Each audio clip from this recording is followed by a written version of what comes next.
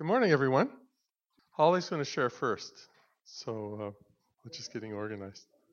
Just wanted to share a little bit of my story and how I came to know the Holy Spirit. Thanks. When I was 14, I had known Jesus already for all my life, really. And he was my best friend, and we used to do a lot of things to get like everything together. And I would hitchhike all over the place. You can't do that anymore, but back in the day, it was okay to hitchhike. And I used to hitchhike all over, and God just gave me amazing opportunities. But when I was 14, I sort of was adopted into a Plymouth Brethren family in PEI. And Plymouth Brethren they believe they are really big on the Bible, and I learned a lot of scripture. There's a lot of scripture in me. I thought, how in the world did that get there? It's because of hanging out with them, and we'd have the tapes of the Bible playing 24/7, literally, and my spirit just absorbed so much. But they didn't believe that Jesus still did things today like he did back in the Bible. And the Holy Spirit had come, he'd given the word of God, and that was the end of all the miracles and signs and wonders. And so here I was in their backyard, and it was 1972, so you can tell how old I am. And the green Living New Testament, Living New Testament had just come out, or the Living Bible. And it was a lime green color, and that was my color. And Bibles were always black and boring. And this was lime green, and it was the 70s, and this was awesome. And it was like the whole Bible just became brand new because it was in everyday kind of language. And I just ate that thing up. And so there I was this one day out in their field, and all of a sudden, I just totally just blew up, kind of. Like it was like totally in love with Jesus. I was singing and dancing and just going all over the place. And the joy that I had was amazing. I couldn't understand it. And from that point on, I kind of ended up rewriting all the songs on the radio to be Jesus songs. And I was just madly in love with the Lord. And then I started noticing funny little things like, wow, what I just said. Like I'd be talking to someone, or I'd get up to sing and I'd share a little bit before, but the words that came out of my mouth were so profound. I thought, whoa, that's really amazing. I should pay attention to that. It's like, where's all this stuff coming from? And then I started knowing things. Like I had a girl come to me to introduce her friend to me when we were at Acadia, so I might have been 18 or 19 at the time. And she said, "Oh, Holly, this is my friend." I said, "Oh, yeah, you're the one who's getting married, right?" And she looked at me, and her eyes bugged out of her head. She said, how do you know that? I'd never met her before. I said, "Oh, sorry, aren't you?" She goes, "Well, yeah, I am, but it just happened. Like, how do you know that?" I said, "I don't know." So there were all these funny little things that would happen. Like I would know things. You couldn't surprise me because I already knew. It's like, what is going on? And so then fast forward about 20 years, and we're in our first parish. And we had a wonderful woman, Mary Goddard, come from BC and teach us about the gift of tongues and the Holy Spirit and the working of the Holy Spirit. And so all of our parishioners started getting baptized in the Holy Spirit, and they had this amazing explosion of joy, and they were laughing and just being so happy. And I got really good teaching from her, and it really answered all my questions, and it sort of calmed all the fears. Like if I ever thought, oh, is this really you, God, or not? Because I could speak in tongues, but I was afraid to speak in tongues because what if I was swearing? That was my big fear. What if I'm swearing at God? And it was like she just sort of put all that stuff to rest with scripture, which was very important. And so I said, well, God, how come I'm not having this experience that everybody else is having? And he said, Holly, do you remember when you were 14 in the field out in PEI? I said, yeah. He said, that's when you got baptized in the Holy Spirit, and you did have this experience. I thought, whoa, that answered so many questions. But here I was, a little Baptist kid, very involved in the Baptist church, with my Plymouth Brethren family that does not believe in this. And the only other experience I had outside of that was my Roman Catholic from Italy grandmother, and she sure didn't know about the Holy Spirit. And so I had no teaching, and I had no idea what it was. But the Lord, just in his wonderful, gentle way, came and gave me this amazing gift that I really did want, but didn't know how to go about it. But in his generosity and in his love, He gave me this wonderful gift. And I fell so in love with Jesus that everything, that was all that really mattered. That was all that mattered. And it didn't matter what he asked me to do. If I knew it was the Lord, then the answer was yes, because I knew I could trust him. So we've had some amazing adventures together, Jesus and I, and he meets us where we are, but he doesn't leave us there. And that is the amazing thing about him. So I hope that you'll come this week and hear a little bit more about the Holy Spirit and how he wants to be part of your lives.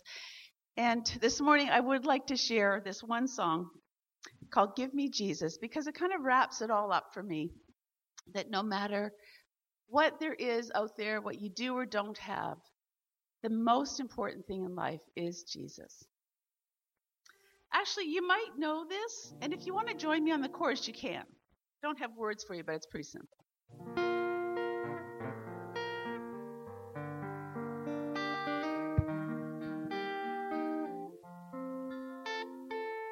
In the morning when I rise, wipe the sleep out of my eyes. Let this day bring love's surprise. Give me Jesus. Give me Jesus. Give me Jesus. You can have all this world, but give me Jesus. Take my life and let it be consecrated, Lord, to thee. Nothing else will set me free. Give me Jesus. Give me Jesus. Give me Jesus. You can have all this world, but give me Jesus. Make me always just like you, pure and holy, righteous too. Let your light shine bright and true, just like Jesus. Give me Jesus. Give me Jesus. You can have all this world, but give me Jesus.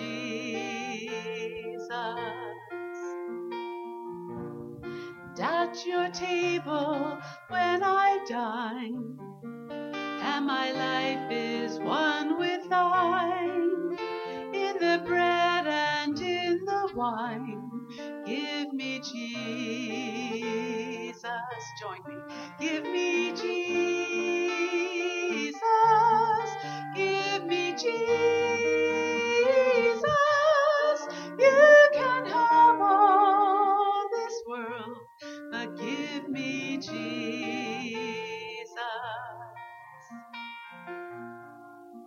When my work on earth is done, and my prize is surely won, let the treasure be the Son.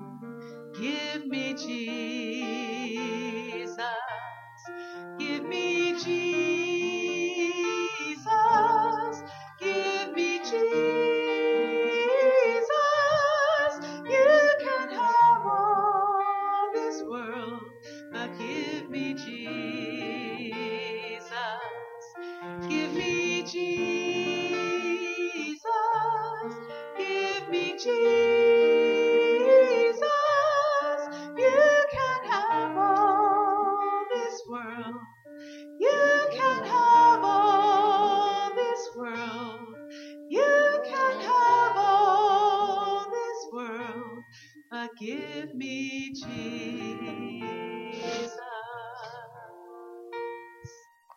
Amen. Thank you for joining me. Jesus, we welcome you here. Come and fill this place.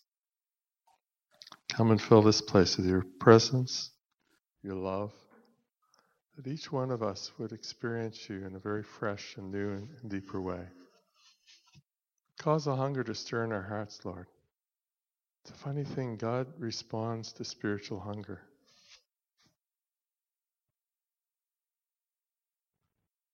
Make us hungry for you, Lord. Make us desperate for you. We can't do that on our own. We need your help, Lord, to stir in our hearts a desire for you. It really is all about you. Jesus, you said, I'm the vine, you are the branches. He or she that abides in me and I in them produce much fruit. Without me, you can do nothing. So we're utterly dependent upon you, Jesus, that you would come by your Spirit, that you would glorify the Father. So we pray the prayer of Jesus. Father, your name will be hallowed and esteemed and cherished and honored and blessed in this place, in our lives. Your kingdom is coming.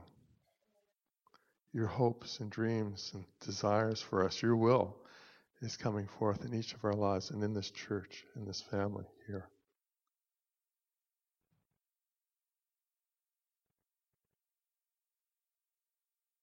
So as John the Baptist prayed, Lord, may you increase, may we decrease, that you would reign in our lives, reign in this place. Come, Holy Spirit.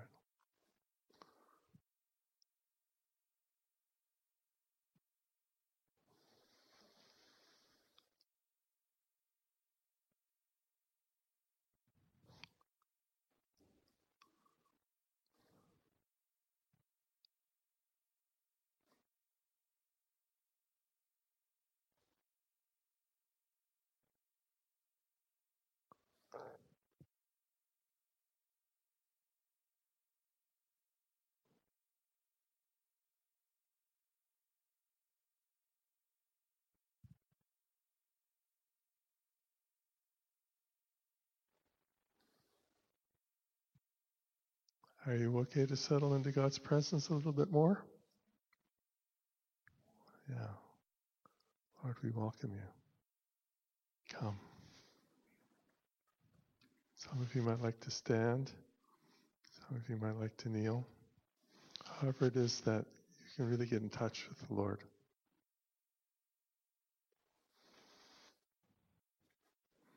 I could preach 1,000 sermons, but when he shows up and touches his kids, it's amazing.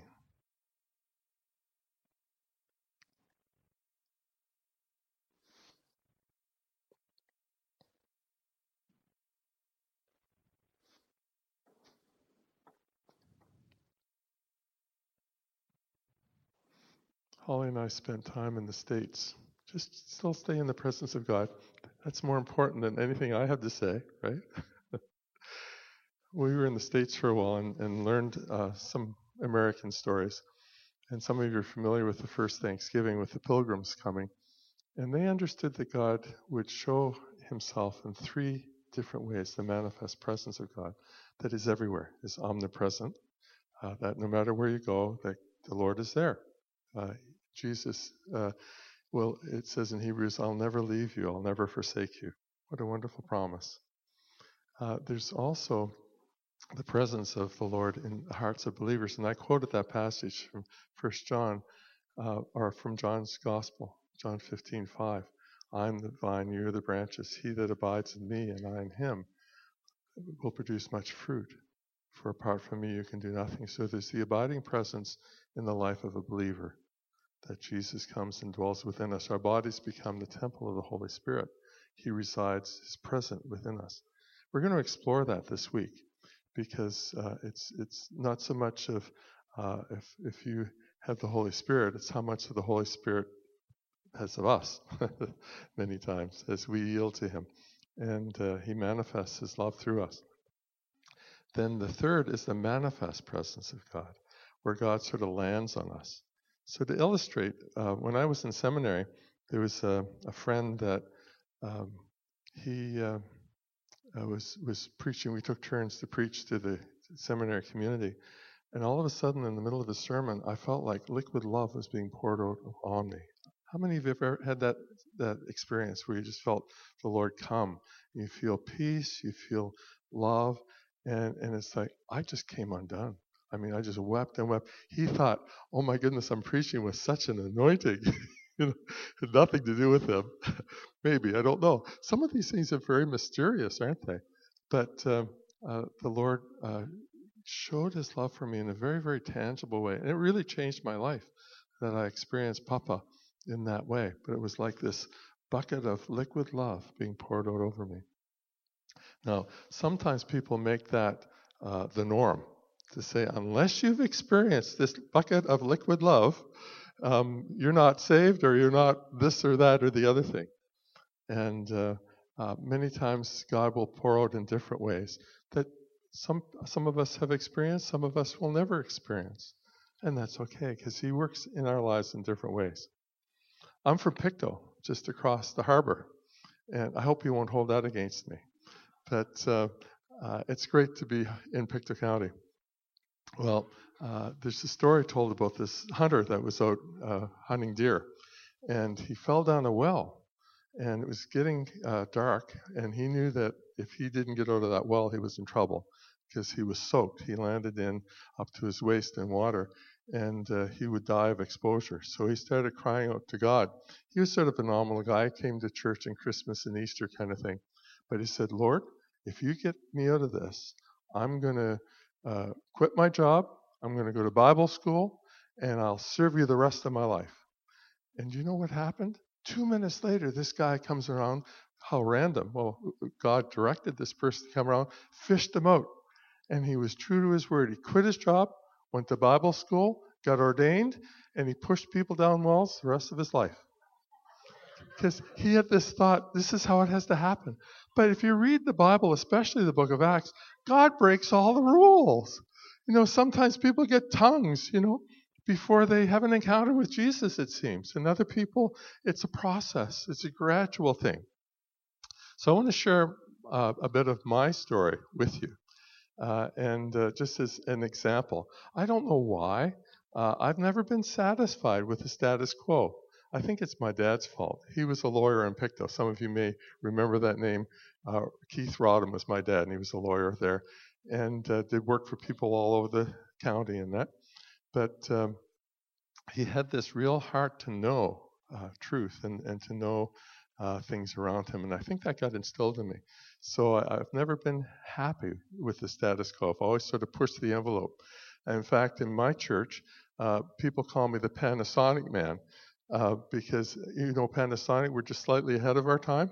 And so I'm always sort of pushing the envelope, with things. So I'll do that a little bit with you folks if I have permission to do that. How do you like this? An Anglican priest coming in and pushing the envelope on things of God for Pentecostals. Now, that's pretty radical, isn't it? But so, first of all, I want to respond to that vision that you had, Bruce, on, I guess it was Thursday night, related to the fireball that happened when that electrical situation. I discovered some time ago that the word Pictou is a Mi'kmaq word. It's a native term, and it means an explosion of gas. And because as the first settlers came in, as the native people settled in that area, it's a beautiful area here in Pictou County, there was marsh gas. And it smells like sulfur. It's not very pleasant, but there would be sort of these explosions of marsh gas. And so that's how it got its name. And so I would joke and say, well, I'm just an old fart from Pictou, right? But then I started learning about spiritual renewal. And one of my heroes is John G. Lake. He was a Canadian. He's the fellow that started the Healing Room. Some of you are familiar with the Healing Room movement that was revived in 1999 in Spokane. Lake was born in 1870, and he died in 1935. But he was being trained for the Methodist Church as a pastor in the Methodist ministry. And in that era, If you go to cemeteries, even here in Pictou County, you'll see a whole lot of children under age 10 or even under age 5 that died. We're very fortunate today in that we have antibiotics and various things. But there was a family of 15, and he lost 8 of his siblings to infantile diseases and various things. So whenever he saw the pastor, the funeral director come in, I should say, he knew that one of his other siblings was going. So he grew to hate sickness and disease. And one of his favorite sisters was ill, and he heard about this guy in Chicago who had a healing ministry, and so he got her to Chicago, and they couldn't tell if she was breathing or not. They had to put a mirror up by her nostrils just to see if there's any sense of breath still. She was that weak. This gentleman prayed for her, and she was instantly healed. That kind of got his attention. And so there was a community that was gathering around, and he said, "Bye-bye, Methodists." You know, some of you may be Roman Catholic or Anglican or various traditions, and you've experienced something new in the Holy Spirit or whatever, and you said goodbye. How many of you here are from other traditions originally? Yeah, and that happens. And that's a good thing. We're sort of missionaries to the Anglicans. I got saved at Acadia. That's where I met Holly. But then the Lord wouldn't let me leave the Anglican Church. I thought I was going to be a good Baptist. And there are some good Baptists, you know. There really are. And Holly was on the National Council for the Baptist Federation of Canada. You can't get more Baptist than that. But then the Lord started nudging us back into the Anglican Church. So people are being placed strategically. There are a number of people from the Philippines here. I have a good friend, David Breen, in Vancouver, who's worked with the charismatic renewal in the Philippines. And the strategy, because many Filipino folk are going into homes and serving in homes in very wealthy places all around the world. And they're becoming more strategic and prayerful within the Roman Catholic charismatic renewal to see people come to faith in those, and to see kings in Saudi Arabia or to see princes in other countries. So the Filipino people are really important in what God is doing today, and really important in this fellowship. Isn't that right? This has become an international community. It's very exciting. People from Africa. Holly's African background. She's biracial. Her dad was black. Her mom was white. And so this is all new to me, because in my hometown in Pictou, they had a sunset clause. Are you familiar with that is? That anybody of color had to be out by sundown. Isn't that crazy? My dad was a lawyer, as I mentioned. He was the one that had that taken off the books in terms of the town bylaws in the 60s. It's crazy. But that's what, this systemic racism that's rampant in Canada, it still is. It's sort of hidden away. But this church is awesome. I love coming here. I love Bruce and Marlene because they're tremendous kingdom visionaries. And they're recognized as a mom and dad within this region. They're really esteemed and cherished within this whole region. So it's always lovely to come here and be part of you all. But coming back to the John G. Lake and this explosion kind of deal, is that he spoke about suddenlies. He spoke about explosions that would happen. There were fireballs that would actually appear in the meetings. They had to bring in special ushers because the people that were leading worship would begin to levitate. The power of God was so strong. He had gone to Africa after being in this community in Chicago for a while, and he was there for 5 years, planted 1,250 churches. And he said stuff was happening there that he couldn't tell anybody anything about this, because they just didn't have it was just so far beyond their experience. I believe in Africa and other countries too, there's tribal warfare, and I believe that people's limbs were being lopped off with machetes, and Lake and his team saw people arms grow out. If you want an interesting read, this church is in the heritage of the Classical Pentecostal revival, that stream that began in 1906 in Azusa Street. And there's a wonderful, you can just look it up on Google. It's called They Told Us Their Stories. And it's 40 years after. These are children that were part of the revival from 1906 to 1910 approximately. And they were between the ages of 3 and 20. And did you know that a lot of revivals were really fueled by young people? I mean, the disciples around Jesus were young people. So when they get on fire, it's very exciting what happens. You look at the Huguenots in France, these were all teenagers, and they were suppressed by the church. You look at the followers of our Lord. These men were not in their 30s and 40s. They were in their late teens and 20s. They were just young people. So young people are very important in God's economy and what he wants to do. So I believe that we're going to see explosions come out of Nova Scotia. And I think out of this county. I believe that God is going to begin to release new models of ministry that are accessible. And it will come in very, very surprising places. Okay. For example, in Halifax, there's a church that sees more people saved each year than all of the other churches in the whole city combined. Do you know what church that is? St. Benedict's Roman Catholic Church. Well, who would have thunk it? You know, that God would show up in a Roman Catholic church, but people are getting saved there hand over fist. They use the Alpha program. And last year, 43% of the people that got saved in that church through the Alpha program, they run 200 to 300 a year. People come in through the Alpha program. How many of you done Alpha? Are you familiar with that? Tremendous program. It's Anglican. Yay! Yay! But so they use the Alpha program, and people come to faith through that. 43% of the people last year came out of unchurched backgrounds. So they're touching their culture. Isn't that amazing? It's not just church people that are being impacted.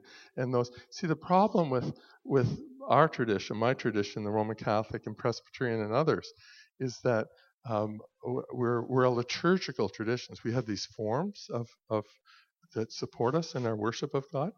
And if you look at the Anglican Prayer Book, for example, it's all out of the Bible, but it can become empty.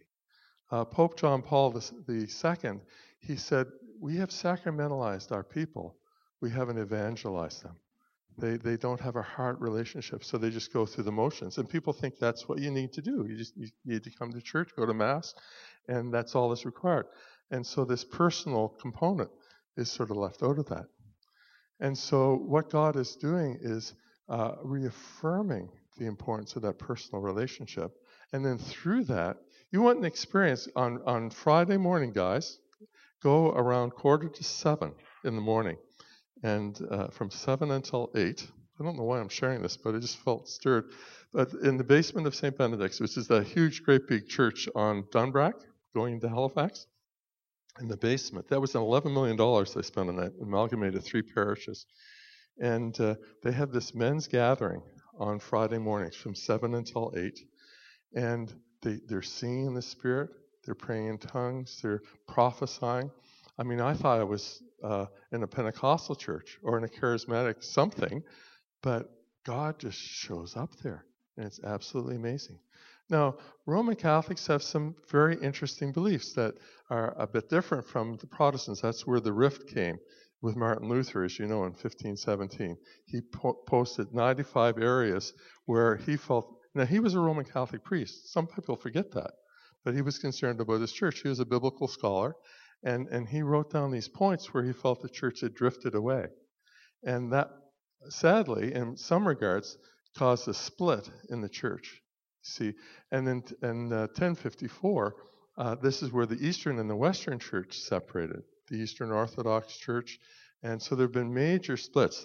I wear a friend of mine's an archbishop in the Orthodox tradition. This is a Russian Orthodox cross. It's a little bit different, stylized from ours. I always wear this to let people know at least I'm a little bit Orthodox, you know. So very bad. It gets worse, trust me. But God is doing work across the body of Christ. And you know, the quirky thing that's happening is that Pentecostals have lost some of their distinctives. And I believe that they need to regain this because in the 20th century, it was the Pentecostal movement that rediscovered this. And I'll be teaching about this. For example, singing in the Spirit. I mean, that was done in the early church for 1,000 years. I'll detail that a little bit more, but that was rediscovered. When we're worshiping, la, la, la, well, let's do that a little bit right now. Just glorify.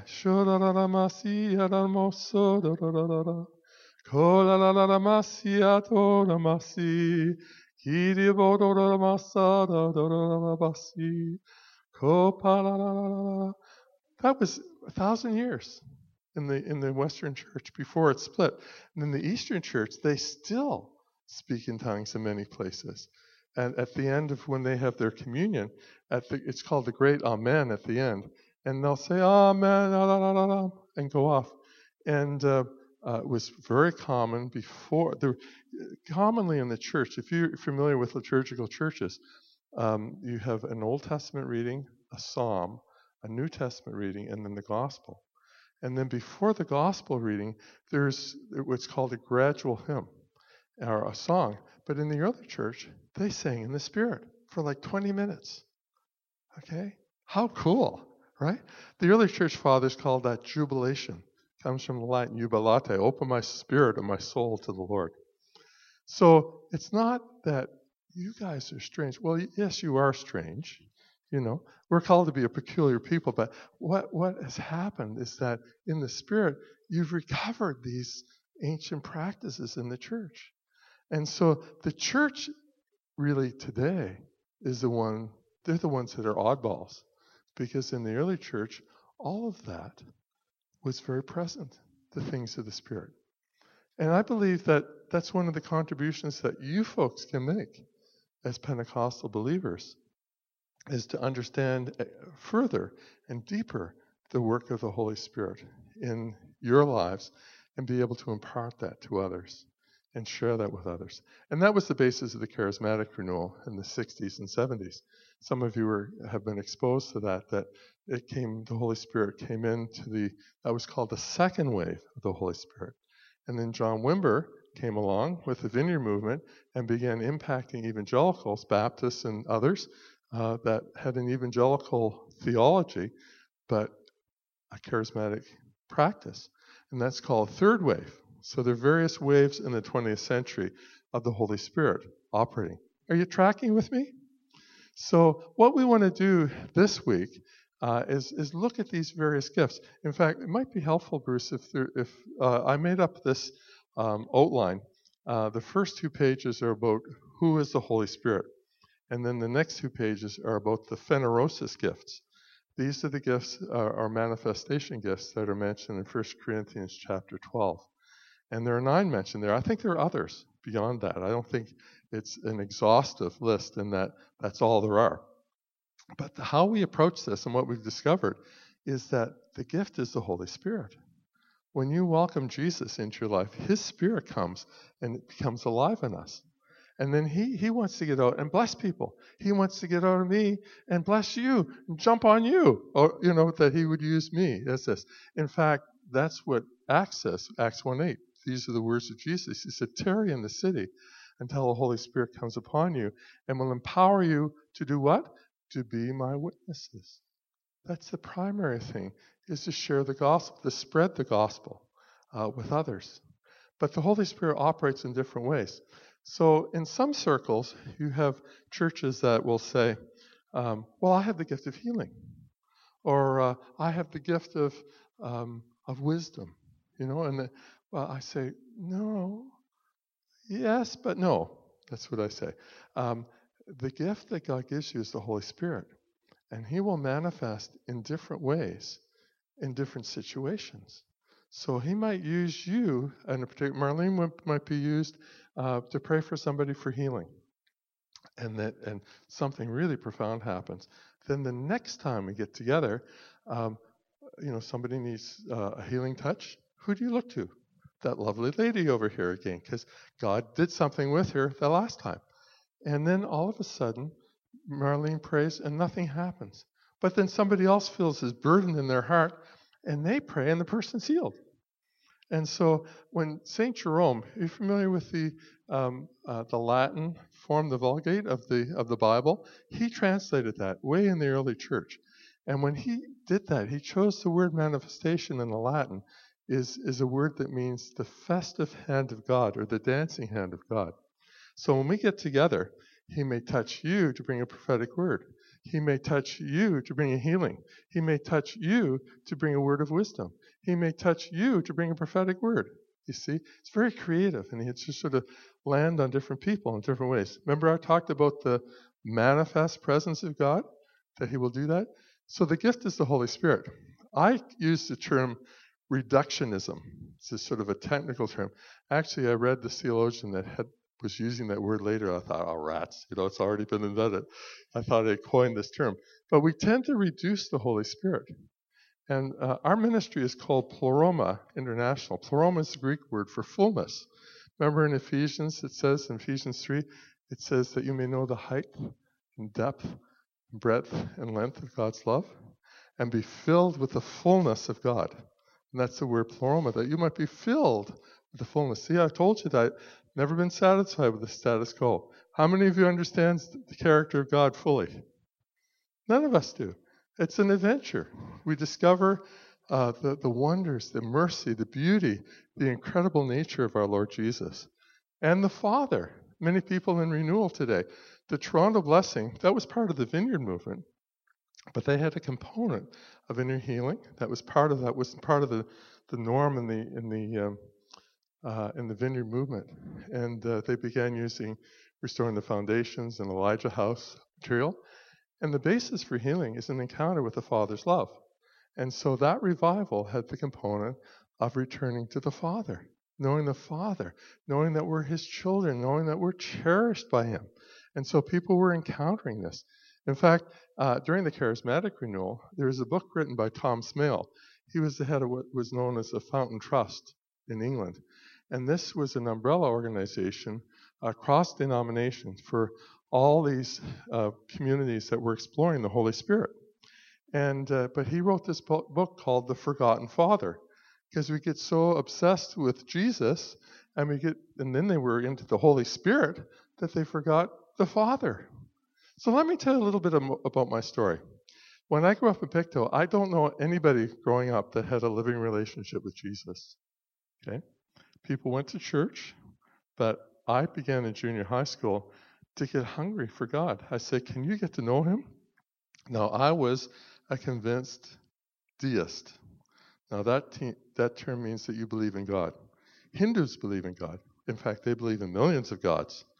There's the ancient streams of Buddhism is atheistic, but there are some streams of Buddhism that have theism as part of it, a belief in God, a creator. But so many religious systems have a belief in God. They're deistic in that sense. So I was a good deist. I believed in God. In fact, I did a degree in chemistry and looking at how the earth was formed. And it's, people who assume that it's just the evolutionary process. That's crazy, because the chances of these atoms coming together to form basic DNA, which is a very complex compound. I don't want to confuse you with all that, but I came to a realization that this just didn't happen randomly. There's just no way. Now, there is a process of things evolving. I mean, we evolve, in the sense. But across species? No. Anyway, I won't go into that. So there is a very strong, just out of our experience around creation. So I believed that there was a creator. But then in junior high school, I began to say, can you know this God personally? And so I began to ask people. I went to 3 different youth groups, and nobody had any answers. That's why I say I don't know anybody in my hometown in Pictou that had a living relationship with Jesus that could tell me about it. Now, I'm sure that there were some, but I didn't discover any. So when I went to university, I met Holly and other people that had this relationship with God. I mean, I would listen to Holly pray, and she talked as if God was right in the room. Now, I grew up in the Anglican Church, and I had a book. That's how we prayed, was using this book. But then she just prayed from the heart, like she was talking to this person. So how do you do that? And she talked about having a relationship with Jesus.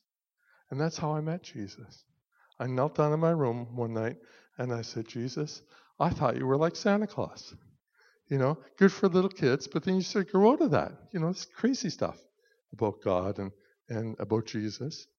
But then I realized, no, you're alive. And I went and I invited him to come. And the words I used, I said, take the reins of my life. Just show me that, direct me in this. And I went back to church after that. And oh my goodness, I wept and wept and wept because I had gone through, I knew all the words, but it never touched my heart. I didn't have that personal relationship with Jesus. Let me tell you, those of you who come out of liturgical backgrounds, you go back to your church of where you grew up as a believer, all of the words are so powerful. And I just sat in the chair and I wept. I couldn't believe it. That was part of my call back in because I was burdened for those who were in liturgical churches but did not have a relationship with Jesus. So I went to this particular seminary, but it was interesting because in a functional way, the Trinity was the Father, the Son, and the Holy Bible. They were afraid of the Holy Spirit. We didn't learn about the Holy Spirit. And when I went to my first parish, I fell flat on my face. I had this amazing business plan. I showed it to different people. Bruce would have been impressed with it, because he has a mind like that. He just, and it looked really good on paper, but it didn't work. It was just because it wasn't from God. You see, a lot of times we'll plan things out in our minds and say, God, will you bless this? That isn't the way it works. You need to know what God wants and follow his plan, you see. But this is where the church is dying in North America, I believe, is that we're program-centered. And we have these great programs that may have worked in a particular church, and then people begin to franchise it and say, well, let's do this and this and this, Saddleback. I'm not criticizing the material. It's very biblical, but, Rick Warren used that to build this church to 14,000. That's quite a success story in North America. But, people will just say, well, if I use, purpose-driven church, my church same thing will happen, In some instances it did.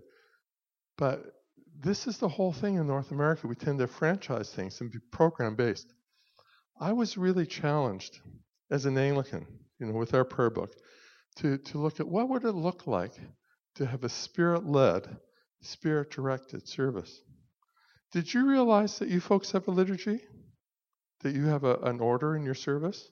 We witnessed it this morning. We had worship. Worship was great. You have some wonderful worship leaders. And then we went into announcements and take up the offering. And then we, move into the message. There's an order like that. I'm not being critical. There's an order to everything you do, okay? But sometimes churches get really rigidly into a particular kind of approach to things, and they get locked into that. And so it's hard for the Holy Spirit to break in.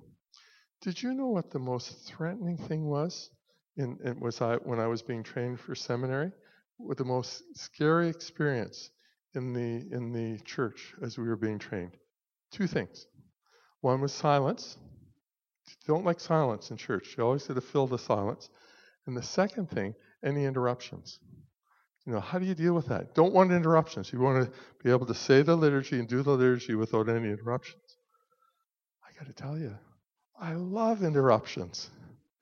I love periods of silence because those are times that we can welcome the Holy Spirit. There's an African-American church, and it was a Baptist church. I'm not saying these illustrations to beat up Baptists or anybody else. We just happen to be Baptist. And this pastor, in the middle of the service, became overwhelmed because he was a really good pastor. He really loved the people. And he realized there are people here that have really deep needs. And we just, he would do a pastoral prayer. Oh, dear Heavenly Father, and just, go through the whole range of things and just, and he said, there are people here that have real needs. And he said, I want you to put your hands up, those of you who are struggling with things right now. And he said, I want people around you to cluster and pray for you. bring you before the Lord and pray. They had a revival. It was amazing. And we just, I call it cracking open the service, cracking open the liturgy, giving place for the Holy Spirit to come. And so that's what I live for. Now, in my tradition, it can be pretty quiet. Somebody may come up and do a reading, and they begin to tear up. And do you know what happens afterwards many times? I remember in my first couple of parishes when that would happen. They come up and say, "Oh, Father John, I'm just so sorry. I was overcome." I said, "That's good. That shows the Holy Spirit's working." And so when that happens now, I just say, "Look, our sister or our brother has been really touched by this. This is an amazing passage of Scripture. Let's sort of dwell here for a minute. Let that seek into our spirits, all of us, to be impacted that way." And so I look for opportunities like that to encounter God. As I said earlier, I can preach 1,000 sermons, but if you have an encounter with God, that's way, way more profound and deeper than anything I could ever tell you. Does that make sense? Are you with me in that? So that's our hope through this week, is that we will have an encounter with the living God. And we will see our lives touched and transformed. Now, I need to do a time check here, because I'm used to preaching for at least 3 hours. So have a little bit more time. So how does this affect our lives? God began to really stir in our heart. One of the songs, I forget which one it was, talked about seeking the Lord's face, not so much his blessings. And I had a friend that says, "I'm seeking God's face, not his hand." Now, that sounds very lofty, okay? But why not seek both? Why do we sort of... Now, it sounds really, well, frankly, religious, because we want to have that intimacy with God. I mean, that's a primary kind of thing that we want to encounter. But we want to encounter the Lord in all of his fullness. If he wants to bless us. Did you know that there's 6,000 promises in the Scriptures? They're like these little jewels, like you're mining. Have any of you ever panned for gold in a stream? It's a very interesting experience. Yeah, good for you. And that's what it is like reading the Scripture. There's all these little jewels that you can find in this. I want to tell you a story. This may inspire you to come back tonight. Charles Haddon Spurgeon was sort of the Billy Graham of the late 1800s. And Spurgeon was known as the Dean of Preachers. I don't know if you're aware of this or not, but he didn't see himself as a preacher. He saw himself as a prayer person. An American came over to visit him one time, and he gave him a tour of the church, and went down into the basement. And the American said, "We're getting a little bit, too much information here. Even going into the basement of this church." And he came up and he said, "This is the power room." And he thought that was like the furnace room. He opened it up, and there were 300 people praying in that room. Okay, and that was the power. He said, "Primarily, I'm a minister of prayer, not a preacher." But we've lost that. Did you know that Spurgeon used to have words of knowledge? In the middle of his sermons, he would stop. There's a guy one time sitting up in the balcony, and he said, "Young man, you're a thief. You're a pickpocket, and you stole a flask." Now, it was very common in that day for men to have a flask of whiskey or whatever in their breast pocket. And so this kid had stolen this flask. And he said, "Son, you've stolen this flask. Come down and lay it on the platform and give your life to Christ right now." So this kid comes down, puts the flask there, gives his life to Christ. One biographer said that Spurgeon healed more people in London than all the doctors and nurses combined. Now, I tell that often to Baptist folks because in evangelical circles in the 20th century, there was a belief called dispensationalism. Holly referred to that in the Brethren Church, where they believed that the Holy Spirit was active in the early church, but when the Bible came into its final form in the late 4th century, that all of these things was like scaffolding. Okay, you build a building, and you put the scaffolding up to build the building, and when the building's there, you don't need the scaffolding anymore. So they saw that the signs and wonders were scaffolding. And so when the final form of the Bible came into place, didn't need the scaffolding anymore, so the signs and wonders stopped. In fact, St. Augustine said that. He's a famous doctor of the church, a famous early church leader. Said, we don't see any of that anymore. So I call that cessationism. Okay, it ceased. The technical term is dispensationalism, is that God worked in different dispensations, different eras, in different ways. So the early church had all these signs and wonders, and then it stopped. Well, they often quote Augustine, but in his later life, he recants. He says, people are healed. He said, we even have rumors of people raised from the dead. I have this book. It's about like that. Actually, I lent it to somebody. It's disappeared. But that's the hazard of lending books to people. But anyway, these are stories of 400 people raised from the dead throughout church history. And it's absolutely amazing. They're all documented. We have a friend in India. I'll talk to you more about him. But he planted 6,000 churches last year, based in New Delhi. And I did his wedding. I officiated his wedding in 2008. And it's amazing what's happening there. They see an average of one person raised from the dead every year. People from Africa that are here, you need to know that there's every 10 days, there's a documented instance of people raised from the dead, okay, in Africa. I'm collecting stories. I have two very profound stories, one in Calgary, one in Halifax, of people being raised from the dead, and with the medical community around them. And in the midst of the doctors working on them and pronouncing the person dead, they were raised from the dead. Talk about a freaky thing. But God's on the move today. And we really need to understand that. So a lot of this is worldview, okay? Some of you are familiar with, it's a book called Bodily Healing and the Atonement. He's a Greek scholar. He's Canadian and taught in the States. And Kenneth Hagin and a Foursquare guy felt that book was so important they republished it. No, it wasn't Kenyon. Kenyon would quote him, but anyway, this is the basis of the faith movement, is that healing is in the atonement and that. And in the first chapter of that book, it says, of course, people are not raised from the dead anymore. And this is a book that talked about healing. And so everybody has, different. T.J. McCrossan is the fellow's name. It's a great book. He goes back to Isaiah 53, for example. I think it's Isaiah 53, but it says, by his stripes you are healed. It's in the present tense in the Hebrew.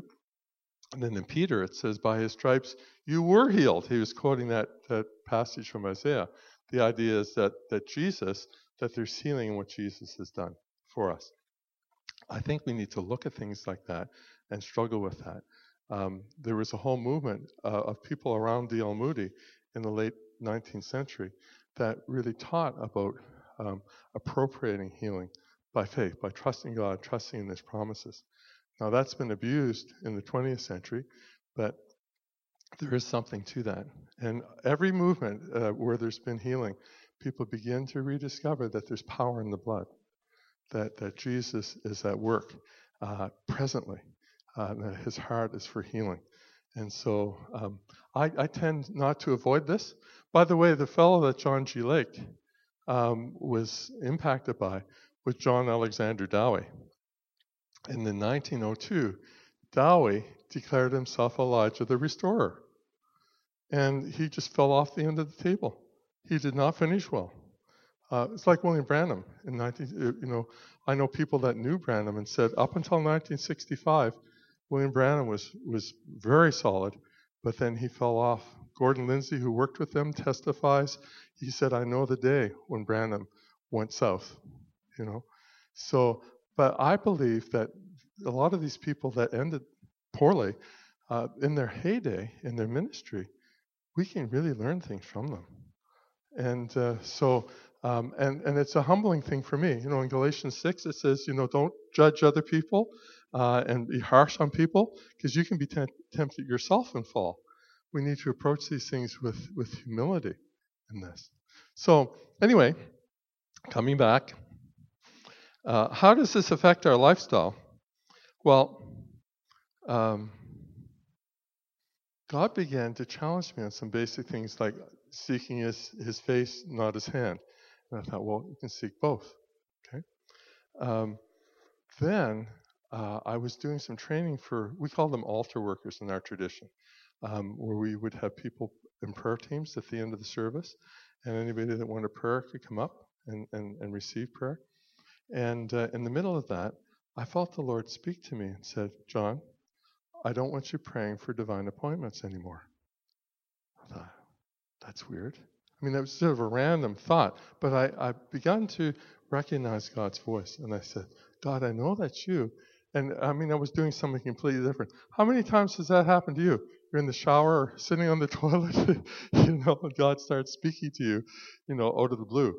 And that often happens with me. So I was off to the side just, having them minister to one another.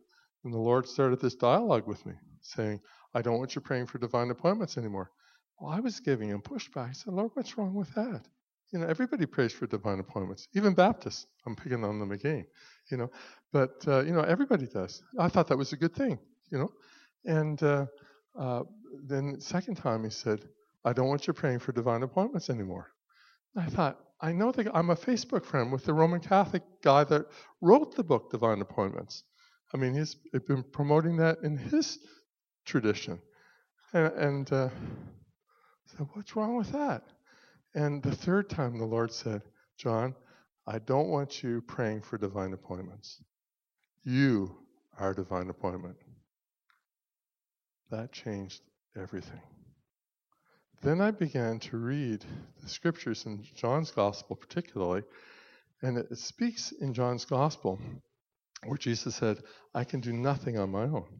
I thought, well, that's rather strange. Isn't he God? And he said, I can do nothing on my own. 3 different times he said. The first, he said, I only do what I see the Father doing. Okay? And then the second, he said, I only do what I hear the Father saying. And then the third time, he said, I only do what I understand the Father to have told me. So many days I don't do this. I don't walk this out perfectly, and Bruce sort of said that I walk in the Spirit. Well, I sort of stumble along in the Spirit, I've lost quite a bit of weight, but I topped out at 340 pounds and had a friend that would offer to take me for walks, and I'd say, no, we're not going for walks, I'm going for a waddle, along. And but that really began to get my attention to pray that prayer. I said, Lord, may I have an understanding of your ways. Remember in Psalm 103 it said that Moses understood God's ways? The people knew his deeds. Because I'd seen his deeds. And I mean, I've had eyes opened under my hands. I've seen amazing things happen. I'll share that with you. And that's part of all of our heritage, that we can experience the goodness and the power of God work through us. And it's him, it's his Holy Spirit. But I began to pray like Moses said, Lord, can I understand your ways, your purposes? I want to be able to see with your eyes, see what you're doing. And so when we have a meeting like this, I'm sort of scanning the room and just sort of saying, okay, Holy Spirit, what are you doing? Where are you at work? Who are you touching right now? Is there anything that you want to say to someone? Boy, if you start approaching life that way, when you go to a restaurant, it's very cool. I pretend like I'm a gunslinger. Remember they'd never sit with their back to anybody? And they'd scan the room because they didn't want anybody to come up behind them and shoot them. I shot Jesse James. I may have come up behind him and shot him in the back of the head, but, I killed Jesse James, this famous guy. I mean, these guys had to be careful. Well, it's not because I'm paranoid. I want to watch what's happening in the room and sort of say, okay, God, what are you doing? And so every day becomes an adventure. And then when I get something, I might have a message for you. And the Lord just begins to give me his heart for you, And then, did you know that I'm a big chicken? How many of you are big chickens stepping out? Okay, I have a friend that does a 3-second rule. Okay, or a 3 strike rule. The Lord has to nudge him 3 times before he does anything.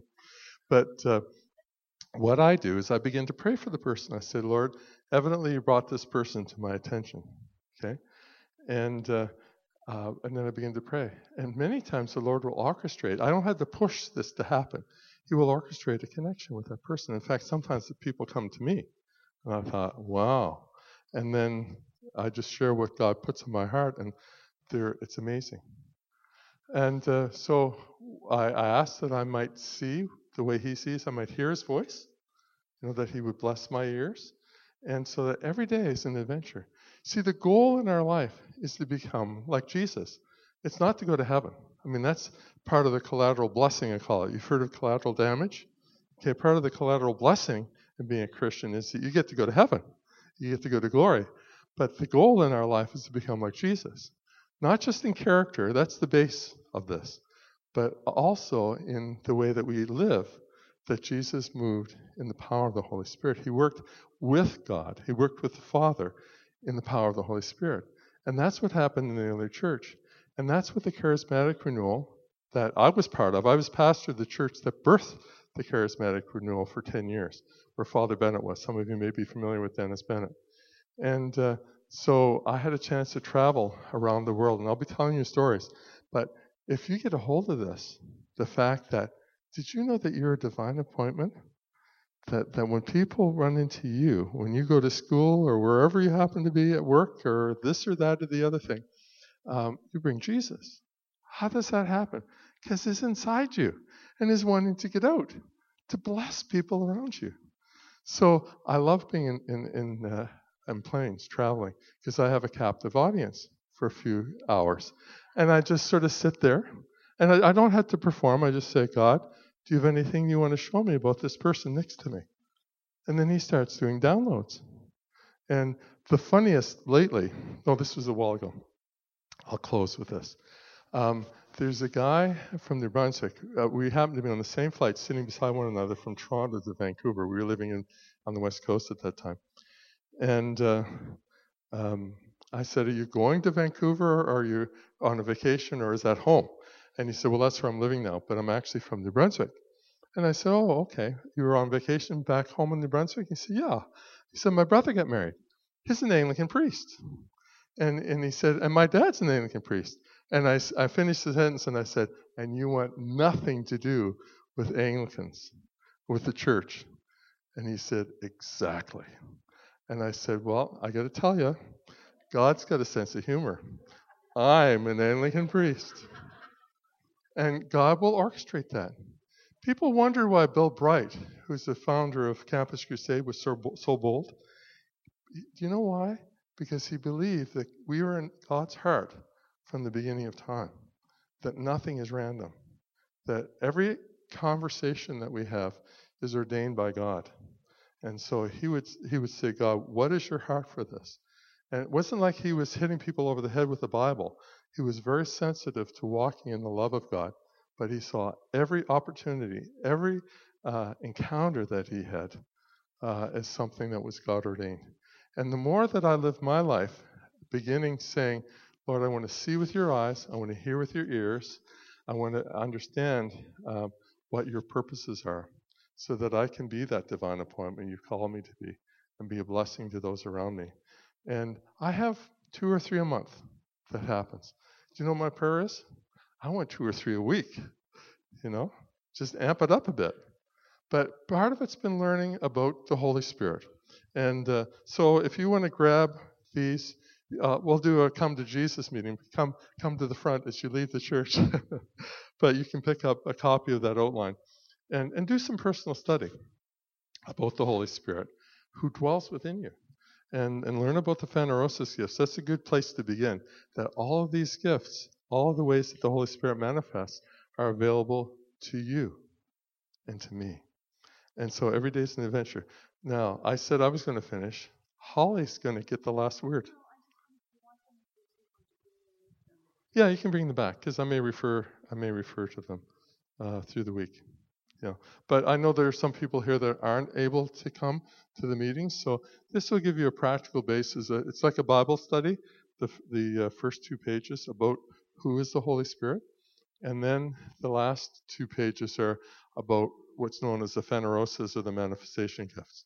And what I do is basically say, I don't have a lot of experience in this, Lord. Can you help me understand this and move in this?